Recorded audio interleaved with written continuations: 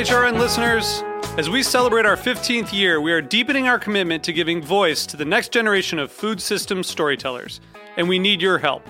Our internship and fellowship programs help activate new possibilities for underrepresented and underestimated young people through experiential journalism, audio engineering, and production training. Through these unique programs, HRN helps food equity stewards build essential workforce readiness skills that expand their potential and foster economic mobility. Please consider supporting these critical programs. And with a minimum donation, you can be entered to win a dinner for two at an amazing restaurant in one of 8 cities and tickets to a concert at a great venue in one of those cities. We have incredible partners across the country who have donated, as they also share our passion for helping to educate the next generation of food systems storytellers. Check out heritageradionetwork.org/15 to donate and enter to win today. That's heritageradionetwork.org/15 to donate and enter to win today. And make sure you donate before March 31st. Thank you. My name is Sarah Kim, and I'm from Austin, Texas. I'm a Cheeselandian because while life is great, cheese makes it better. Go to cheeselandia.com to learn more, and if it's for you, sign up.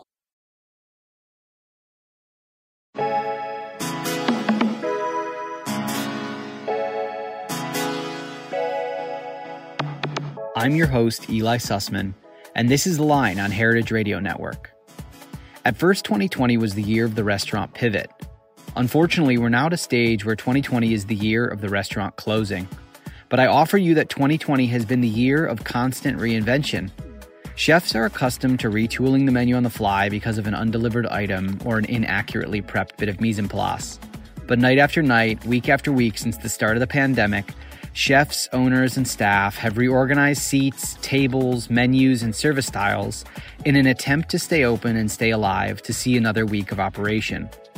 This year has layered unnatural levels of complexity and financial burden onto a business model already hampered by both. And in this episode of The Line, I speak with 2 owners that have opened, operated, and constantly retooled, all while operating in the thick of it in Manhattan throughout this pandemic. I was able to chat with co-owner Patricia Howard and her partner and executive chef Ed Sherminsky about the various versions of their restaurant project called Dame. It has existed as a fish and chips pop-up and has also hosted multiple other chefs during what they called their Sunday series. Patricia and Ed donated nearly $20,000 in profit. Yes, $20,000 in profit to NAACP, Harlem Grow, Hot Bread Kitchen, and Soulfire Farm this summer from their various cooking efforts. They are currently opened as Dame Deli and Bottle Shop, serving Ed's seafood conservas, condiments, and soups, along with some of their favorite wines, fresh produce, and prepared goods for many of their friends who dropped in for pop-ups this summer. On this special episode, we talk about trying to open and stay open during COVID, how a small team and a lack of funding can help you be nimble and scrappy, what it means to have a strong partnership, and if COVID changed any of their ideas about opening and operating a restaurant.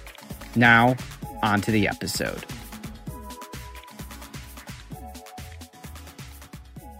Patricia and Ed, thank you so much for taking some time to talk with me. I want to start by asking how things are going with your business right now. So we are in the midst of what some people are calling the second surge in New York City.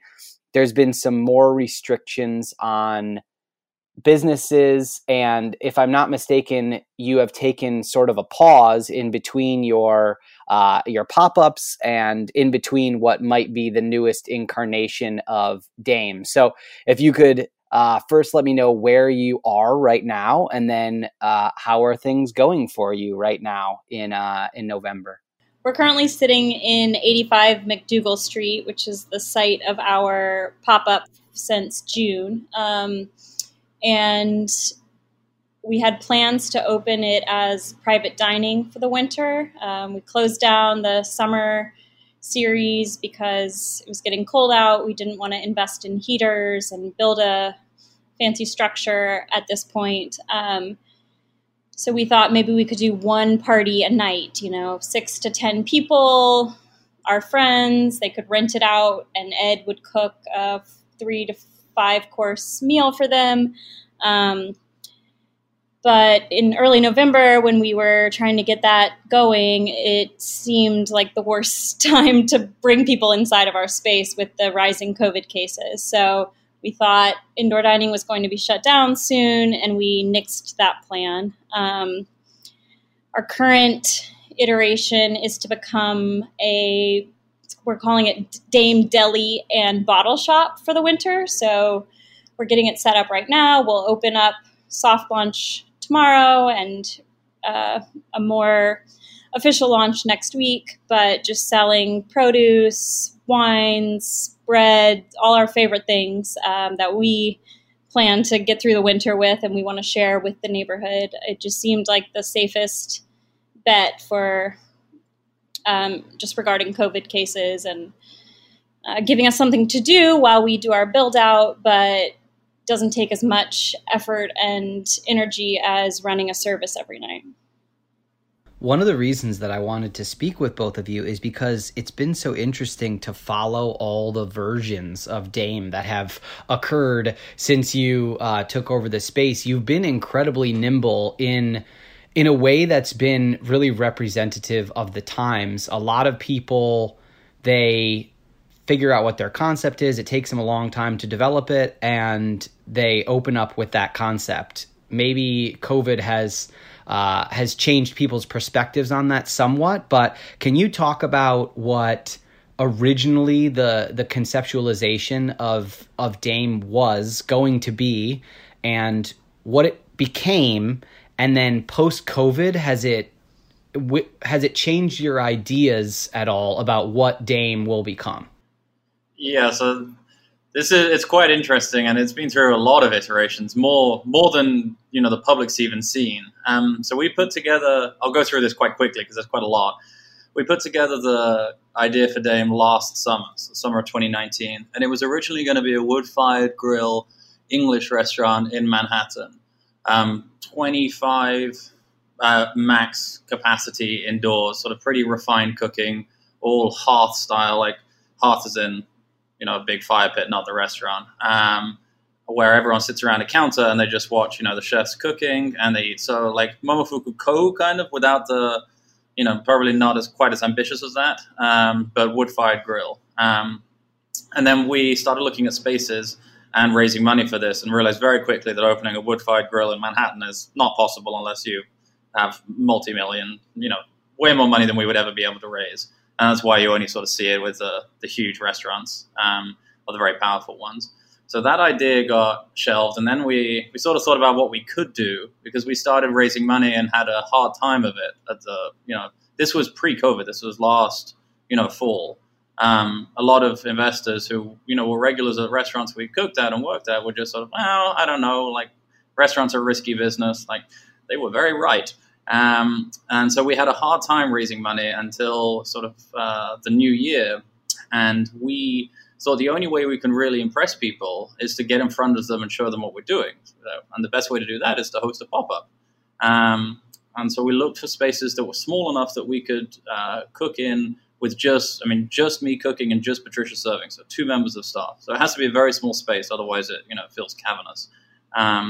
And we opened that at the very start of March and got 6 days of service in before the shutdown. And that's when we started feeling pretty bummed out about the whole thing because we, by that point, spent 9 months working on raising money and getting our names out there. And no one had really heard of us and we hadn't raised any money. And we were basically in the same place we were a year ago. Add on to that, now there's a global pandemic and it felt pretty grim. And we spent, as everyone did in March and April, 8 weeks just staying at home as we were told to do and cooking at home. And as May started approaching and it seemed like there might be some sort of something to do that summer or the summer just passed with outdoor dining, we looked into things like food trucks and, any sort of like food carts, even very affordable ways of cooking and just getting our name out there. And then it seemed like the idea of opening a permanent restaurant was years in the future. And we found the space at 85 McDougal that we're in at the moment because we've been speaking to the owner of the space here. And she let us use it as a pop-up space so that we could do, what basically is a food truck thing, fish and chips.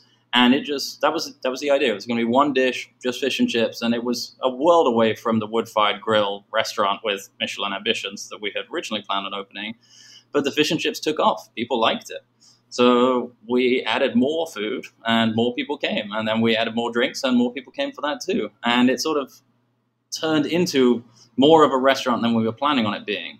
And then one day, a friend of mine who was also sort of looking to get his restaurant project off the ground, but hadn't been able to because of COVID, he was looking for a place to cook. And I said, well, why don't you come here and cook one day? This was maybe early June. And then his event, he did Sunday. His name's Alex Pinheiro, and he's opening his restaurant in Jersey later this year called Bodegon. And it was a huge success. It was sort of big sellout, people queuing down the block to take their food to go and eat in the park, that kind of thing.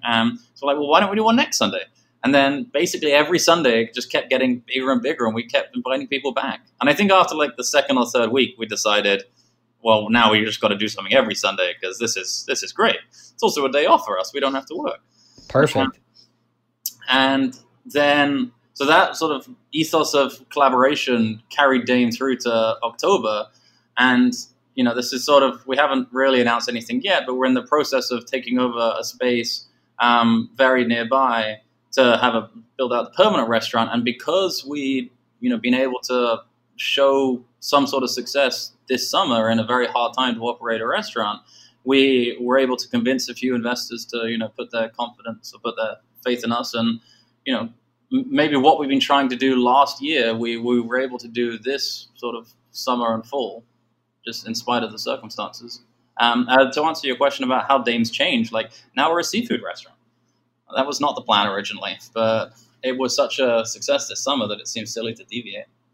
How did you look at the beginning for investors? And the reason partly that I'm asking is because I think in 2021, there's going to be a lot of people that were working at other restaurants that are going to make the decision to pull the trigger on doing their own projects. And it's really interesting to hear about the successes and failures of fundraising and how at the beginning you were not able to, but now it seems like you were able to turn the corner and actually acquire some investors. So can one of you speak a little bit about the beginning when it wasn't successful and now when you've been able to convince people to give you some money? Yes. In the beginning, it was over a year ago, so summer 2019, we started putting pen to paper and, committed to making this a reality. So we started with a business plan and did everything from Google, like how to write a business plan, to talking to other people we knew that had, started businesses and restaurants, just picked everyone's brains that we could and put together a 20-page document. I happen to have a degree in writing from Columbia, and Ed has an economics degree from the London School of Economics. So, okay, not a bad power couple to put a business plan together. Yeah, we had the math and the words covered. But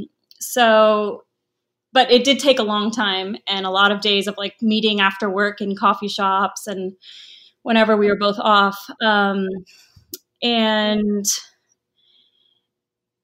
that laid out our dream restaurant that we had in our head. But when it comes to convincing other people to give you money to make that a reality, that's where we saw some of the problems. A lot of people wanted us to have a space first and, okay, you have a rent number in your budget, but what if you can't find a space with that rent? Or, yes, you want the West Village clientele, but what if you get a restaurant in Bushwick?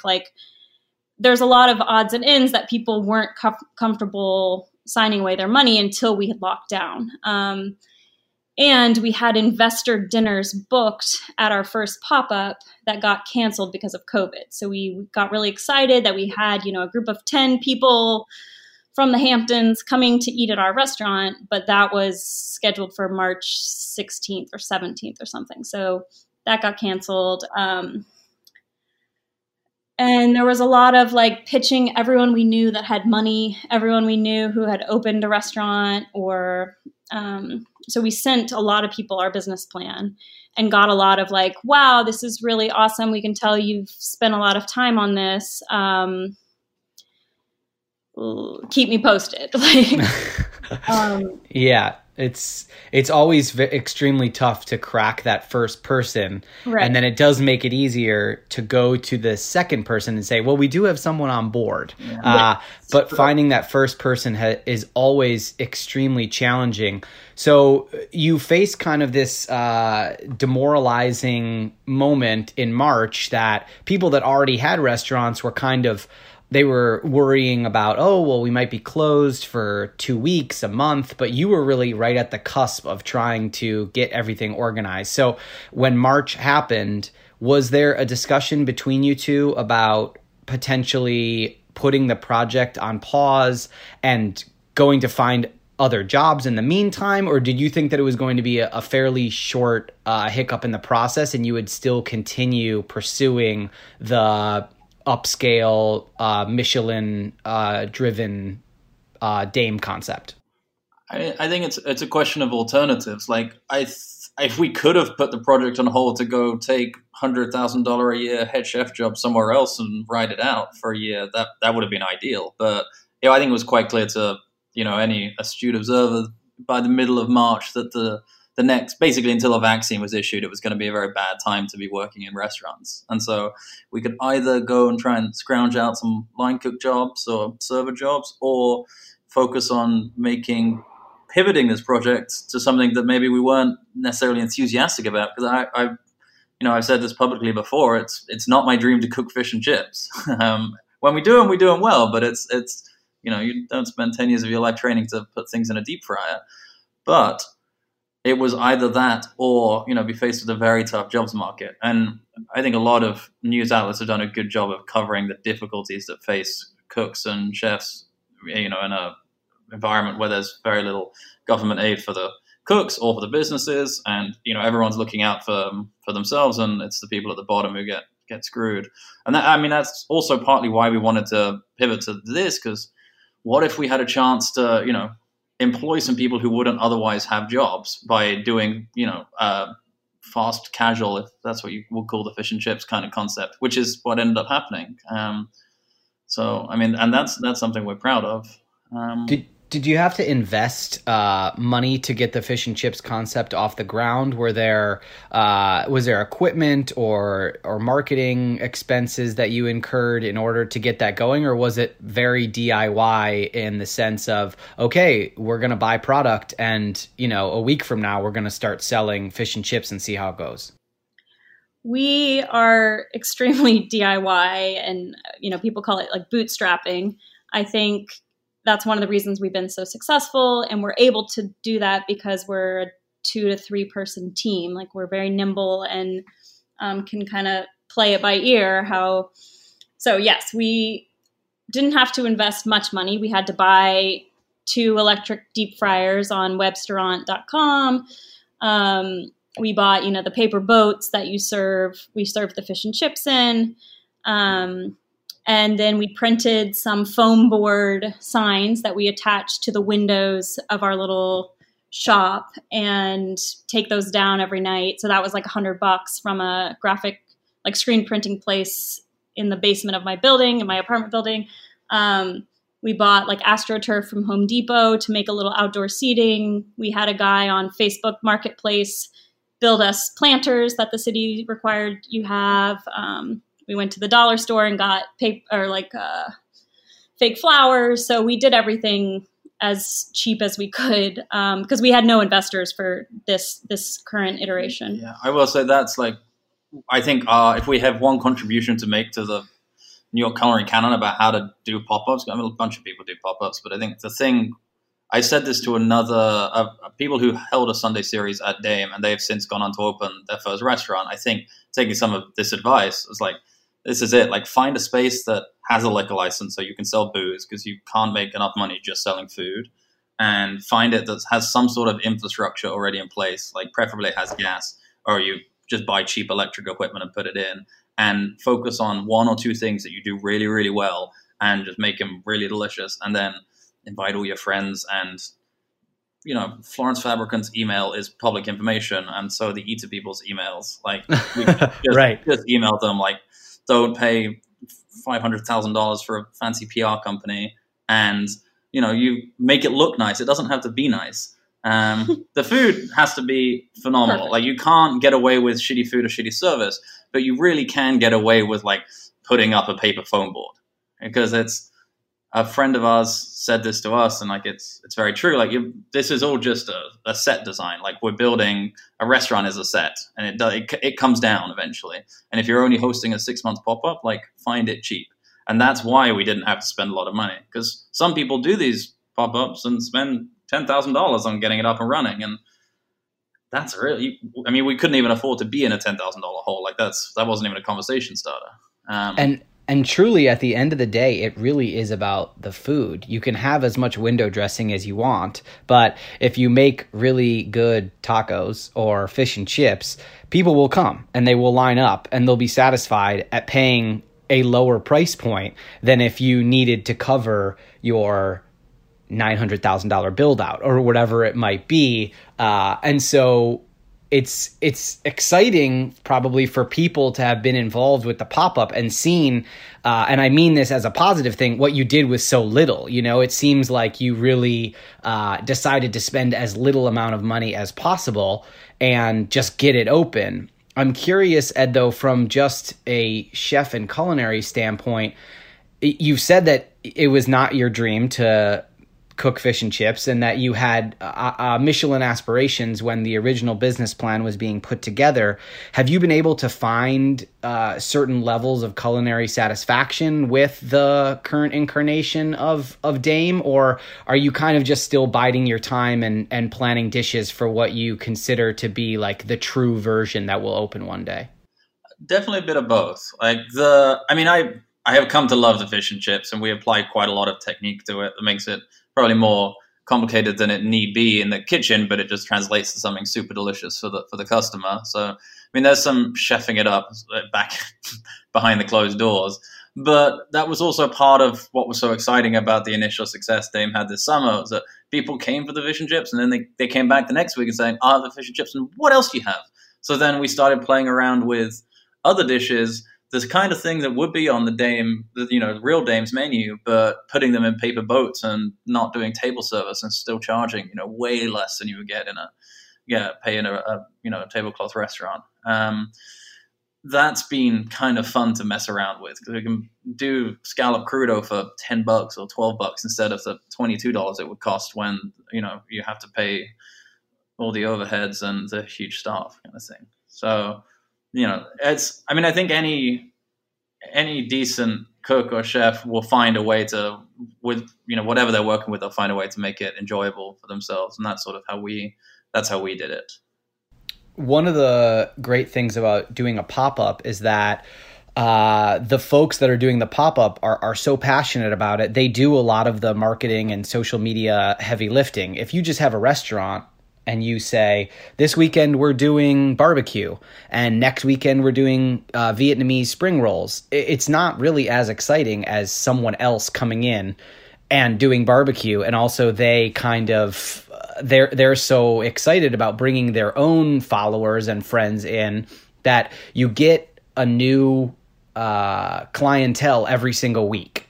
How were you able to consolidate those fans weekly and get them to return? Did you try to capture people's emails while they were sitting? Did you ask them to follow you on Instagram? Like, how did you turn a follower of a different restaurant or a different pop-up into followers of your concept and convert them into someone who would return next week? We earned a lot of repeat customers just by showing them a good time, and by having, every Sunday was like a community event. People in the industry knew they could come on Sundays to Dame and see people they knew and have rotating like fun cocktails and a whole new menu every Sunday. And it kind of grew into its own thing. Like, it wasn't just Yellow Rose's pop-up, it was Yellow Rose at Dame. And people did like special menu items just at their Dame pop-up. They had, it became more than just the pop-ups they were doing elsewhere. It was a whole part of like, we had the charity aspect. Yeah, I don't think we were specifically looking to take their audience base, which sort of helped. I think we just, as P said, we're just putting on a fun show, really, a day every Sunday. And they're like, oh, well, this was fun. Let's, if people enjoy themselves, they come back, right? It doesn't, this was the summer of no rules, too. So there's, totally, if people enjoyed the arepas, they would come next week for the brisket, or in the middle of the week for the fish and chips. And it helps run a busy street in the West Village. And, a lot of people just walk past Dame and say, oh, there it is. Like, this is the place I've heard about. Let's go. Now there are people standing outside right now looking for fish and chips. Was the idea that, Ed, you would be in the kitchen and Patricia, you would be operations and or front of house? Or is it everyone doing a little bit of everything? I assume right now everyone's doing a little bit of everything. But when you were planning the sort of more traditional brick and mortar restaurant dine-in experience, was that the delineation of labor, or is it a different way? That's true. Ed is definitely the chef. I try to avoid the kitchen. But then this summer we really exploded on McDougal Street and became more of a bar than we thought we would be. And the service aspect became a lot more demanding. Like on a Saturday night after the kitchen had kind of closed, Ed would come up and help me bartend or help, take orders. There were a few months there where we were just slammed at night. So that was really helpful. And Ed does a lot of the wine. We collaborate on cocktails. I think most everything besides the kitchen is a collaboration. And even that is too. Like the partnership we have works so well because we, really trust and value each other's feedback and opinion on things. So that it enables us to. I'm sure you've been part of restaurants where just everyone's arguing all the time and the chef's yelling and the people in the office are cowering in fear, and it's just it's just an unhealthy, catastrophic work environment. And we just, we've seen that before and try and have the opposite of that kind of attitude. So there's no sort of firm line in the sand. But that being said, we do each have our areas of expertise, and people do not want me to be touching all the tables and serving them. I guarantee the accent rubs off with some brusqueness.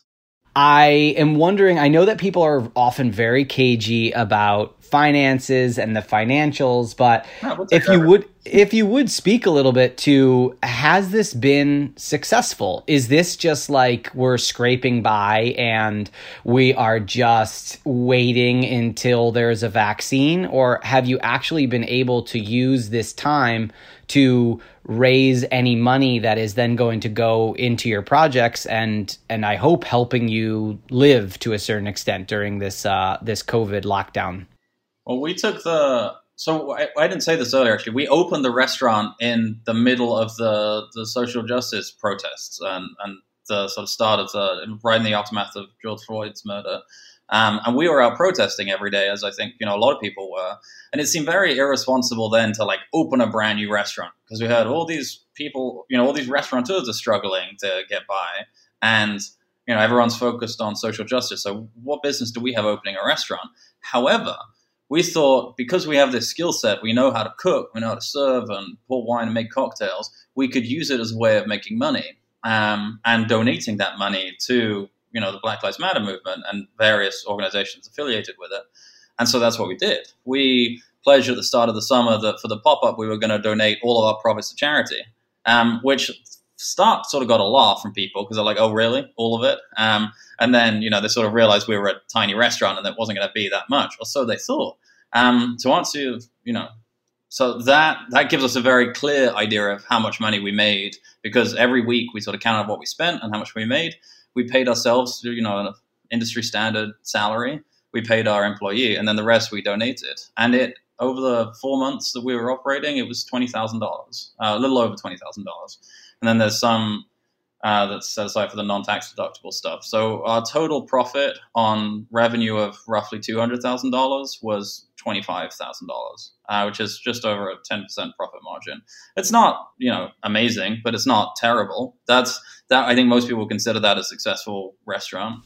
I would respectfully disagree with you and say that is amazing. That that during COVID you made A, any profit, and B, that you decided to give any of it or all of it away. I think it's incredibly admirable, and I think it showcases maybe an exciting, not a full shift, but a potential shift of people being interested in business as part of community, and what you spoke to earlier, which is that people coming into the restaurant and having really great camaraderie. It doesn't have to be about throwing plates and white tablecloths and just making money. It can be about many, many more things than that.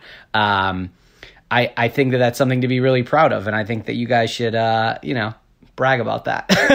and it's great because these organizations have then used the money to help people's lives.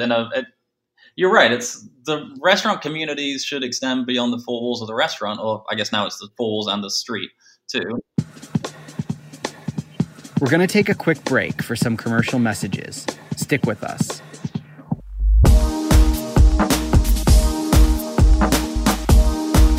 My name is Sarah Kim, and I'm from Austin, Texas. I'm a Cheeselandian because while life is great, cheese makes it better. Wisconsin cheese has proven time and time again to be a delicious expression of craft, hard work, and tradition. As a Cheeselandian, I am able to share a Gouda experience with fellow cheese and food lovers nationwide, as well as connect with cheese producers and cheesemongers, taking my love of cheese to another level. I invite you to join Cheeselandia because during these difficult times, it has been even more important to take it easy and get cheesy. The Cheeselandia community and events have been the glue helping to keep us together and connected, and I would love it if you would join me. And let's face it, if you hear the word cheese and get a little hungry, then you've found a place you can call home. To find out more about Cheeselandia, go to cheeselandia.com. This episode is supported by Nourish and Flourish. Nourish and Flourish features behind-the-scenes stories about artisans, producers, farmers, growers, and other makers in America, along with delicious and wholesome recipes. The latest issue of Nourish and Flourish is a special artisanal gift guide showcasing some of America's finest products, including everything from the farm and garden to eco-friendly home goods, kitchen and cooking essentials, bath and body, original art, blown glass, seasonal recipes, and so much more. Shop online to support local and buy local. Together, we can make a difference. Learn more at nourishandflourish.site. Welcome back to The Line. I'm your host, Eli Sussman. On today's episode, owner Patricia Howard and partner Chef Ed Sherminsky join me for a chat about their ever-evolving restaurant, pop-up, deli, and bottle shop called Dame. We're going to pick up the conversation with Ed talking about the start of his cooking career back in England. That's definitely the hardest I've ever worked. Opening or running a restaurant is nothing compared to doing, working in a high-end restaurant and going to LSE at the same time. Yeah, that sounds like total madness. That really sucked. What in the world made you decide to try to have a full-time culinary job, which is so mentally and physically demanding, and also trying to get a degree at LSE? So I was the weird kid who at 11 years old was like, I've decided that I want to be an investment banker. Who decides that at 11? But I did. So I did all the stuff that you do to achieve that goal. You get high grades and you get in study mathematics and economics and go to a good university. And so I by the time I was 19, been doing 8 years of this, dedicating myself to working in the world of finance. And then I did an internship in the world of finance. I was like, God, this sucks. At the same time, simultaneously, I just started cooking at a restaurant called PitQ, which I'll talk a little bit more about after this because it has informed what we do at Dame a lot, even though it was 10 years ago now. I was looking for something, I had always liked food.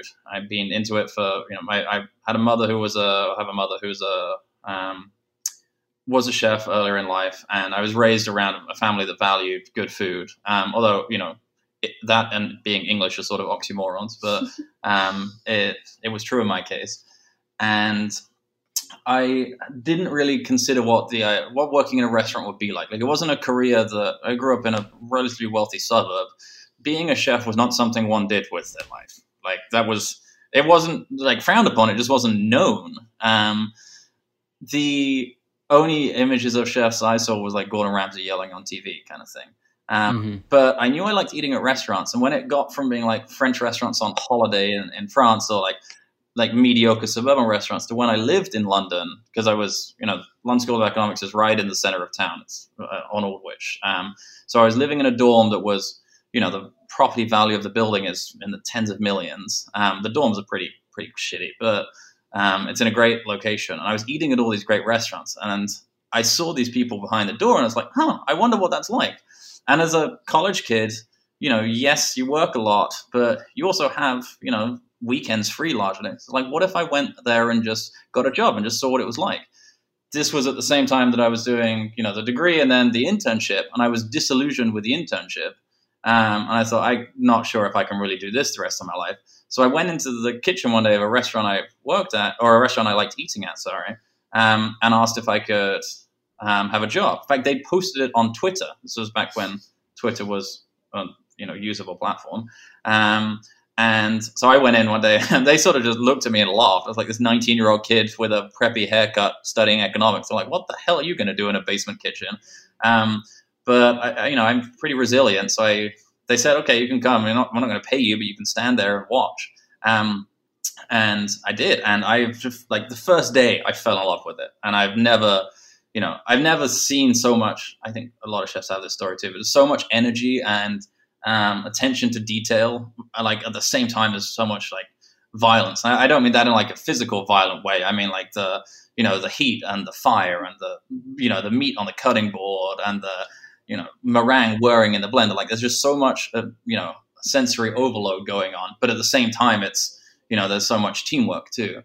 And that was just the polar opposite of the asset management floor I was on. So I was mesmerized by this kitchen.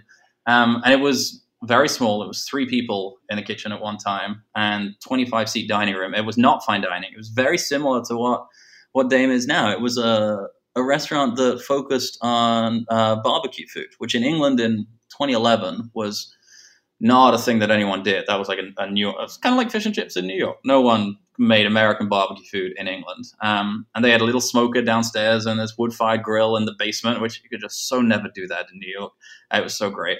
And the chefs who were working there were not, it was not pit masters. It was all 25, 26-year-old people who had come from fine dining backgrounds and wanted to cook something a little more casual. And they applied the ethos that they'd learned in those places, as every Tom, Dick, and Harry who opens a restaurant in New York these days says, I take the techniques I learned at Noma or 11 Madison Park, wherever they trained, and applied it to my little bistro. And 99% of the time, that's bullshit, honestly.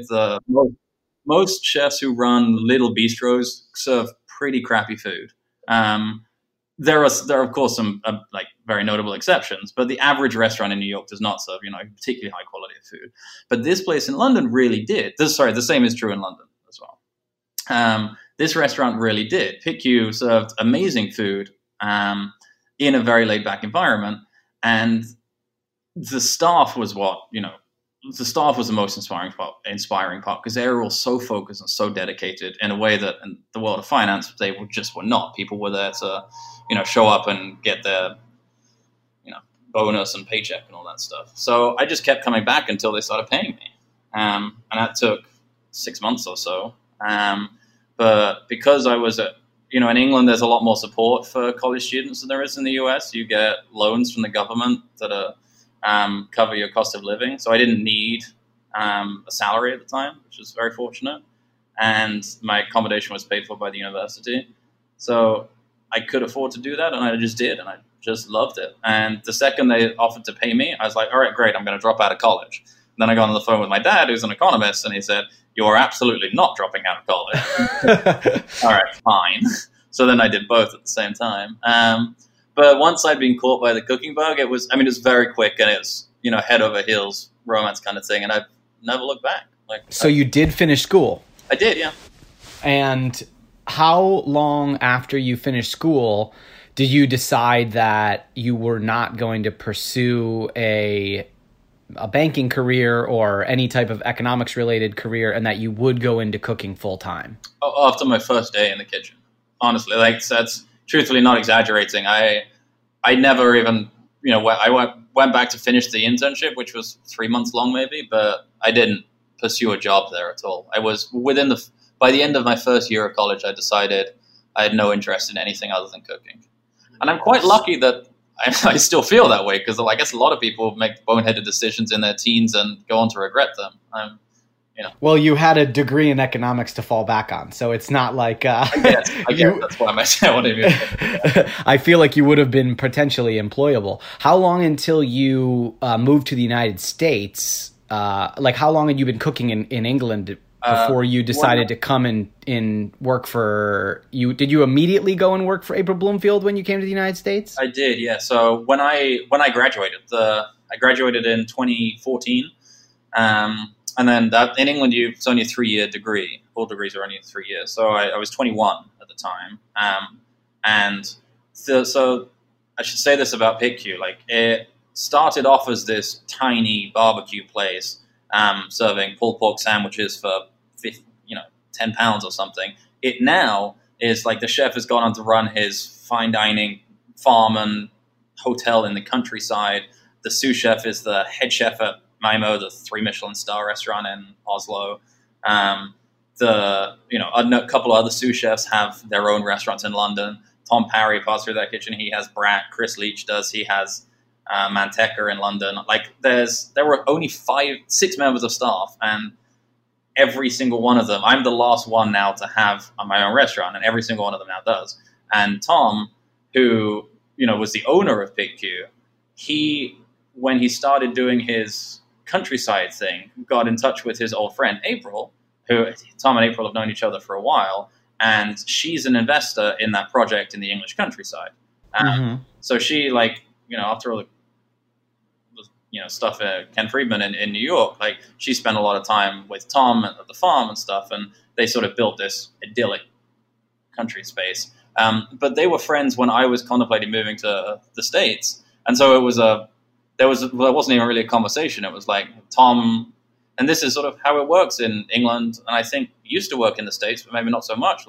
When you work for a chef for a couple of years and you say you're ready to move on, they say, okay, great, this is what you're moving on to.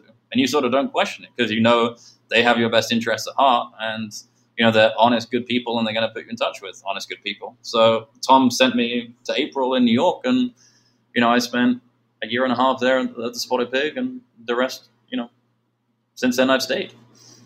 And so the Spotted Pig is an extremely high volume restaurant. When it was open, it had 3 floors. It was open until incredibly late. It also, I haven't been to PicQ, but it is a restaurant that prides itself on having excellent food, but it is in no way fancy. I would not consider it to be a super refined, upscale restaurant, right? It is more of a pub-style restaurant, if that's a fair way to describe it. Yeah. And so when you got there, was it what you expected? And also, what was great about that experience, and what was maybe not so great about it? So the first thing to note, in England, when you work, and in France too, when you work in a kitchen, you work normally the whole day, which starts there aren't really prep cooks. So you start your job at 8, 9 in the morning, and you finish at midnight. And the restaurant's only open from, noon to 10.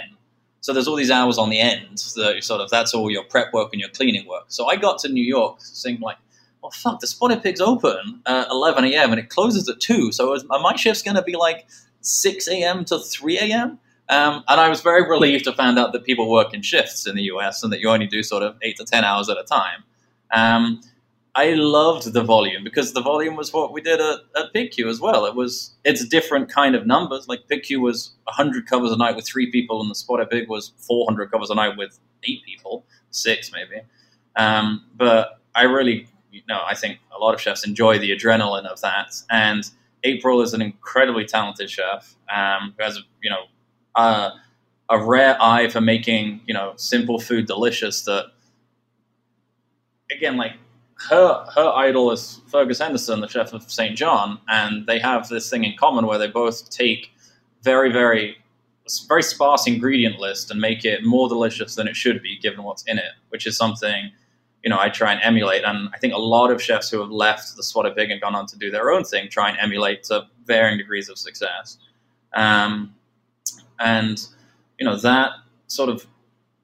That combined with the energy of the place leads to this great sense of sort of team camaraderie. And that was, something I enjoyed about the Spotted Pig a lot. The downside is that when you do 400 plates a night, not everything goes out perfect. And you sort of have to, I didn't have to make this decision. I was a line cook and then a junior sous chef. But as a chef, you have to make the decision that, okay, we're going to prioritize volume over, perfection. And I don't say that with any sense of judgment. Like if I was in her shoes, I would probably do the same thing. Like that's what we do at Dame right now. We prioritize volume over perfection.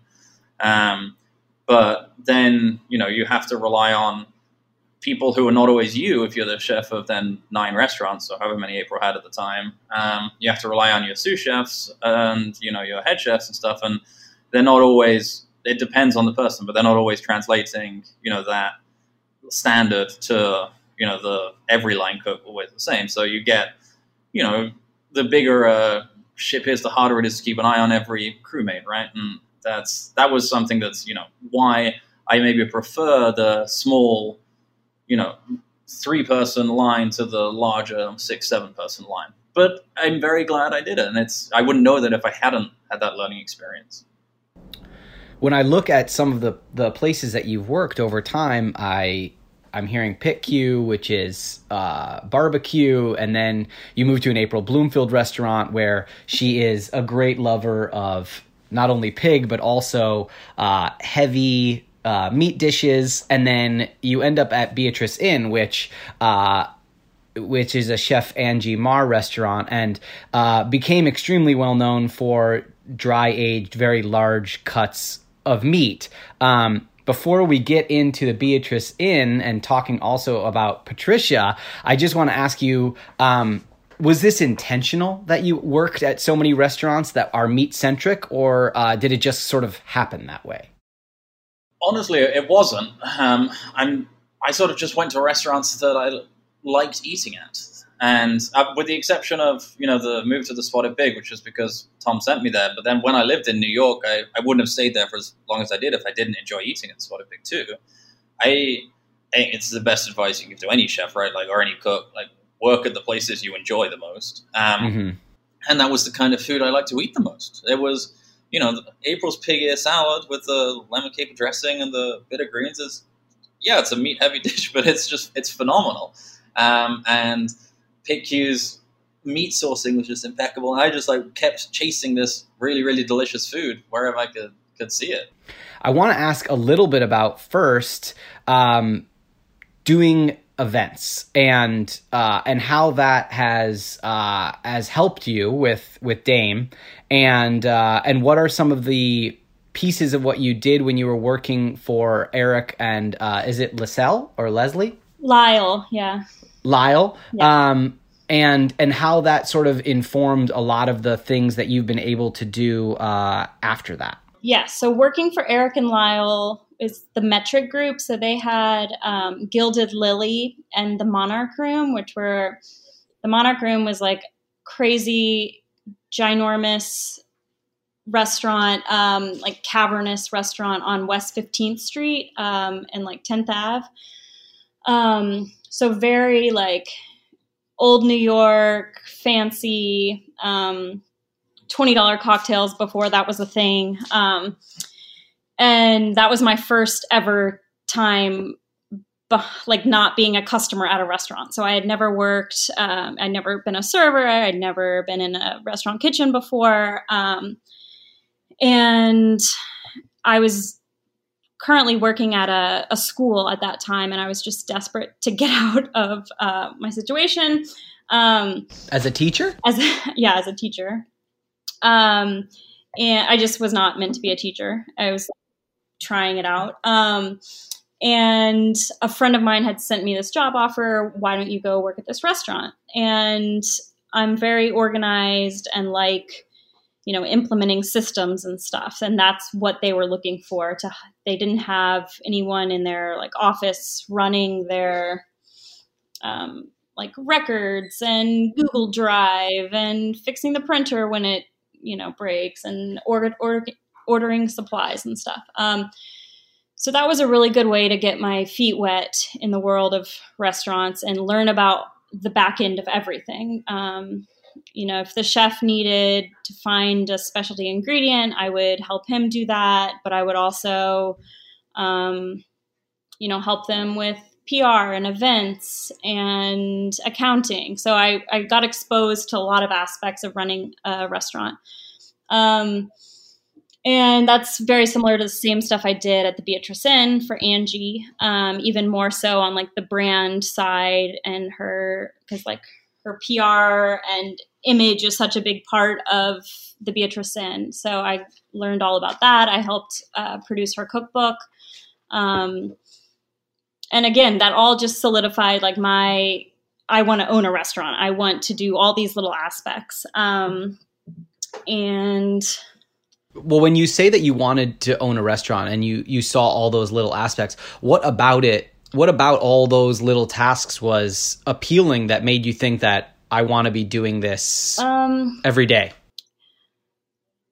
Similar to what Ed fell in love with in the kitchen, I loved on the other side. I never wanted to be a server, but I liked the world of being in a restaurant and, I loved food. I loved food photography. I wanted to travel through eating, all of that I loved. And I also, when I was little, I wanted to own a shop. I worked in a gift shop all through middle school and high school. So just creating a space and an experience for someone, I really enjoyed that. Paired with my organization skills and I don't know why I picked restaurants, but it seemed like everything I loved came together in a restaurant. Partnership is so hard. And one of the craziest aspects of such a crazy business is you have to choose whether or not you're going to do it alone or whether or not you're going to find someone or people to go on this journey with you. And there's tons of books out there and tons of interviews of partners and trying to find this secret sauce. Was there, are there moments when you guys feel like you're totally on totally different pages, or do you feel like for the most part you're aligned when you are thinking about the concept and big decisions and vision and things like that? We're almost a year and a half into this partnership, and I've never once regretted it or had oh shit, maybe we should not be partners. I've never had those thoughts. It helps when you can try run it for a few years beforehand too. I don't know what the data is on this, but you're right. A lot of these partnerships are shotgun together between I'm the owner with the money. I know this chef, he's pretty good, and he knows the GM, and he's pretty good, and let's all get together and open a restaurant. I'm all right, but you're now spending $1 million on people you've known for at most a couple years. It's very brave. And on the other hand, you have all right, this person's a chef, and they raise the money, but they're going to then go off and hire 75 different people to do different parts of their job for them, and none of them end up doing it the way the chef wants it, and you get a very fractured, just non-warm restaurant, a very unenjoyable experience to eat in and to work in too, because everyone's always yelling at each other because they didn't do what the big chef overlord wanted. I think having a small partnership of people who know each other very well, which if I'm right, you have too, that really helps, because if you weren't on the same page about so much stuff, you wouldn't have made it this far in your relationship. There are if you have lifelong friends or family who you're very, very close with, like those are the people you should open restaurants with, because, you got to tolerate being with them every day forever. So that's the most important thing. Beyond the just finding, a good partnership and people that you can actually be aligned with and agree to spend the next several years of your life together, for someone that's listening to this show that's thinking about, they've had some time to gather their thoughts during COVID and they're thinking of going out on their own and maybe opening up their own concept, I would love to hear both of you answer this question. What type of advice could you give to someone who's had an idea percolating and thinks, okay, maybe 2021 is my time to take this out to market and start fundraising and start really trying to find a location and get my idea into the brick and mortar stage? What would you tell that person right now? Two things that I would say, which are sort of tied together. It's like, one, if you've ever even had if you've ever had a doubt in your ability or a doubt in your capacity to do this or whether it's going to work, really, really evaluate whether you want to. I'm not saying don't, just think really hard, because everything that can be thrown at you will. And if there's anything that could happen to you that would make you not want to open a restaurant, then seriously consider not doing it. Because there are, as you said earlier, there are a lot of other jobs in restaurants normally that you could work in instead. And the other point, which is linked to this, is just think hard about how much money it costs and how much money you really need to raise. Because it's all, I don't know about the average chef or the average line cook, but I have next to no savings. And I think most chefs have. Most cook. I've been an executive chef or head chef of the restaurant for 2 years. I've both 2-star New York Times ones, one of which was my own review. And I had, basically living paycheck to paycheck. And I think that's the case for a lot of people. Unless you're very financially responsible as a cook, you have very little money. So if you're a cook and you have a great idea and you really believe in yourself, just getting the liquor license costs $15,000. Putting the deposit down costs $50,000 to $100,000. Getting your operating agreement set up, before you even have started any of the process, you need a piece of paper that forms your company and your partnership. That costs $3,000. If you have $3,000 to spend on that, and there's just so much money you need to raise to make this happen. Even if it's a tiny little restaurant. So just think really, really hard about whether you want to do that, and it does mean forgoing a lot of things to raise the money to do this. There's no doubt in my mind that it's the best job in the world running a restaurant. It's amazing. But a lot of people would disagree with that. A lot of people would say it sucks.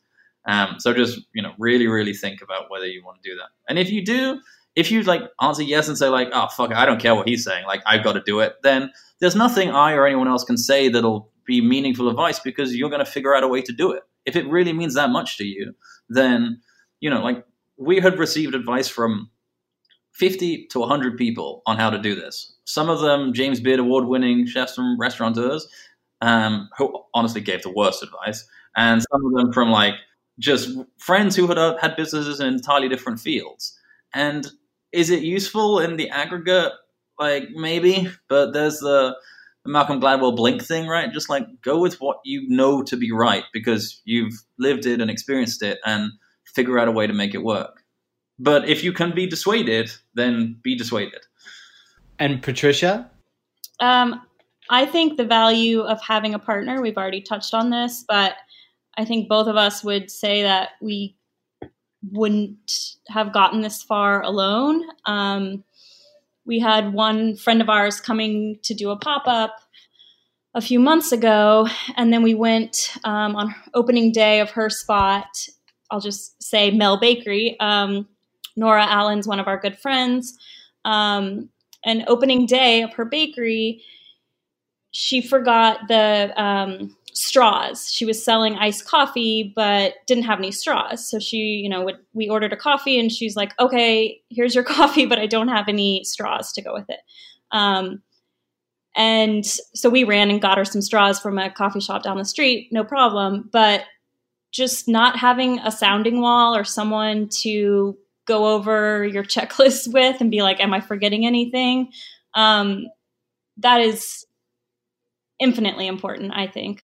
We are getting closer and closer to 2021, which feels like this sort of mental turning the corner, but still we have so much uncertainty in New York City about what's going to happen over the next couple months. And you have a restaurant project that is going to happen. So what is the next version of Dame?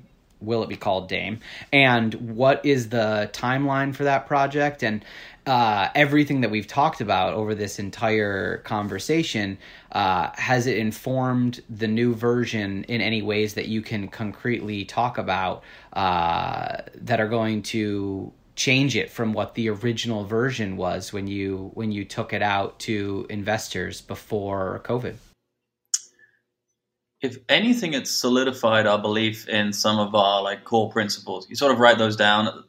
For those who haven't written a business plan before, you write those down and like study a business plan, like what your core guiding principles are for your business. And one was to be small and flexible. And I think that has worked really, really well for us. And you've mentioned it, and I think we have too. Like, we managed to do well this summer because we were small and could adapt and change. We're on our third concept in the last 6 months at the moment. It's just ridiculous to say out loud, but it's true. And bigger restaurant groups don't have that luxury. We've seen people try and fail at moving their concept to the street or doing to go, and it hasn't worked out so well. So that, I think that part of Dame will always be a guiding light for who we are. What we talked about earlier with the style of cuisine, it's going to revert a little back towards the higher end stuff, but it'll have seafood as its focus now instead of meat, which is exciting for me because it'll be the first time I've dedicated a menu entirely to fish, and there will be very little, if any, meat. The timeline for the opening is hopefully May. I mean, I guess you should say February so that when it's May, it's not so embarrassing. We're lucky. Like we're very, very lucky, actually. We opened a pop-up at a space next to the world's #1 bar. And because they were so busy, we got a lot of their customers, and we had our own following, and then it took off. And then we found a space very, very close, and we knew the community already, and people know that Dame is on McDougal Street, and it's still going to be on McDougal Street, and we may not have the same setbacks that a lot of restaurant openings do. Like sort of throughout this interview, we've spoken about how like tough it can be in various ways. And a lot of that we've managed to skip because we did the pop-up. Like, this was our learning period. This 6 months here that normally that we spent, serving fish and chips from the back of an electric fryer plugged on top of a stove. That's what most people use as their like build out, getting to know their partner, figuring out whether their concept works kind of thing. We know the fish and chips works and people like it. We know we're, very, very good partners. We have very lucky to have a dedicated staff who are both close friends and serious, talented cooks. We know our neighbors and our regulars. There's a lot of the trial and error that goes into a restaurant opening that we've managed to skip over. I don't know if we said this earlier, maybe not. But to your question about advice for people who want to open a restaurant, do a pop-up first. Like, figure out whether it works. If you're gonna raise, I don't really think you can open a restaurant for less than like $150,000 or $200,000 in New York, at least not in Manhattan or Brooklyn. If you're gonna spend that much money, spend $10,000 or $5,000 or $2,000 of it on a 3-month pop-up as your dummy run. We're lucky that we've been able to do that, and now we've been approved for our liquor license, and we very, very close to signing the lease. And if all goes to plan, we're going to stick to the attitude that we had with this Dame. Put some new tables and chairs in, make it look very pretty, cook delicious food, have very warm service and very tasty wines at an affordable price point, and hopefully be in for the long haul. But that being said, there'll be pandemic #2 next year in 2021. Like, I don't know why. I remember at the end of 2019, everyone thought 2020 was going to be so great. Like, who knows? A wonderful blend of optimism and doom to close out the interview. Well, I am hoping and wishing that February, May, things are looking up and that you can throw open the doors and welcome everyone into your own brick and mortar location. Patricia and Ed, thanks so much for taking the time to chat with me about what the last year and last couple years of your lives in New York and culinary careers have been like. Thank you for having us. Thank you so much. Where can folks go to learn more about Dame? Is there a website and an Instagram that you can shout out so that people can follow along and get all the information as you get closer to opening? Yes, Dame New York spelled out.com is our website, and then Dame_NYC is our Instagram. We definitely keep the Instagram more up to date than the website, so go there for all the latest news. And are you in a full hibernation mode right now until you throw open the doors to the brick and mortar, or is there another sort of pop-up type of deal planned? We are popping up within our own pop-up and someone else's pop-up at 85 McDougal Street, doing a deli and bottle shop for the winter, because indoor dining, as P said, is not safe, even though it's still technically legal. And I'm sure you've seen outdoor dining structures in New York, and that's just indoor dining on the street. That's not outdoor correct dining. Yeah. So we're not going to do either of those, but one thing, people still need to eat. So we have a bunch of Natura groceries here. I'm looking at it right now. Natura groceries and pantry stuff, a whole selection of wine, some natural, some, aged stuff that we picked up at auction.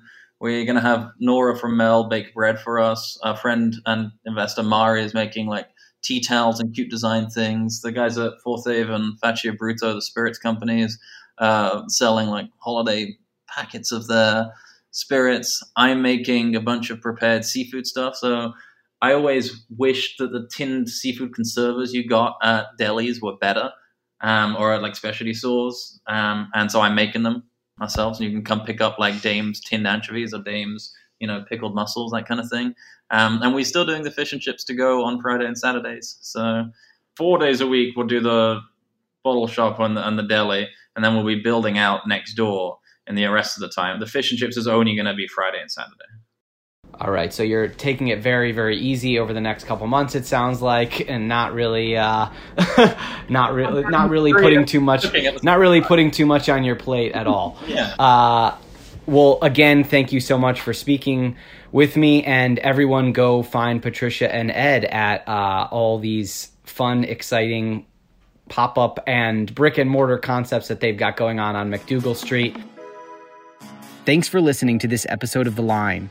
You can find this episode and over 100 more interviews with chefs, owners, and food entrepreneurs on heritageradionetwork.org, Apple Podcasts, or on Spotify.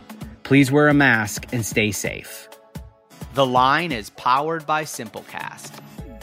Thanks for listening to Heritage Radio Network, food radio supported by you. For our freshest content, subscribe to our newsletter. Enter your email at the bottom of our website, heritageradionetwork.org. Connect with us on Instagram and Twitter at heritage_radio. You can also find us at facebook.com/Heritage Radio Network.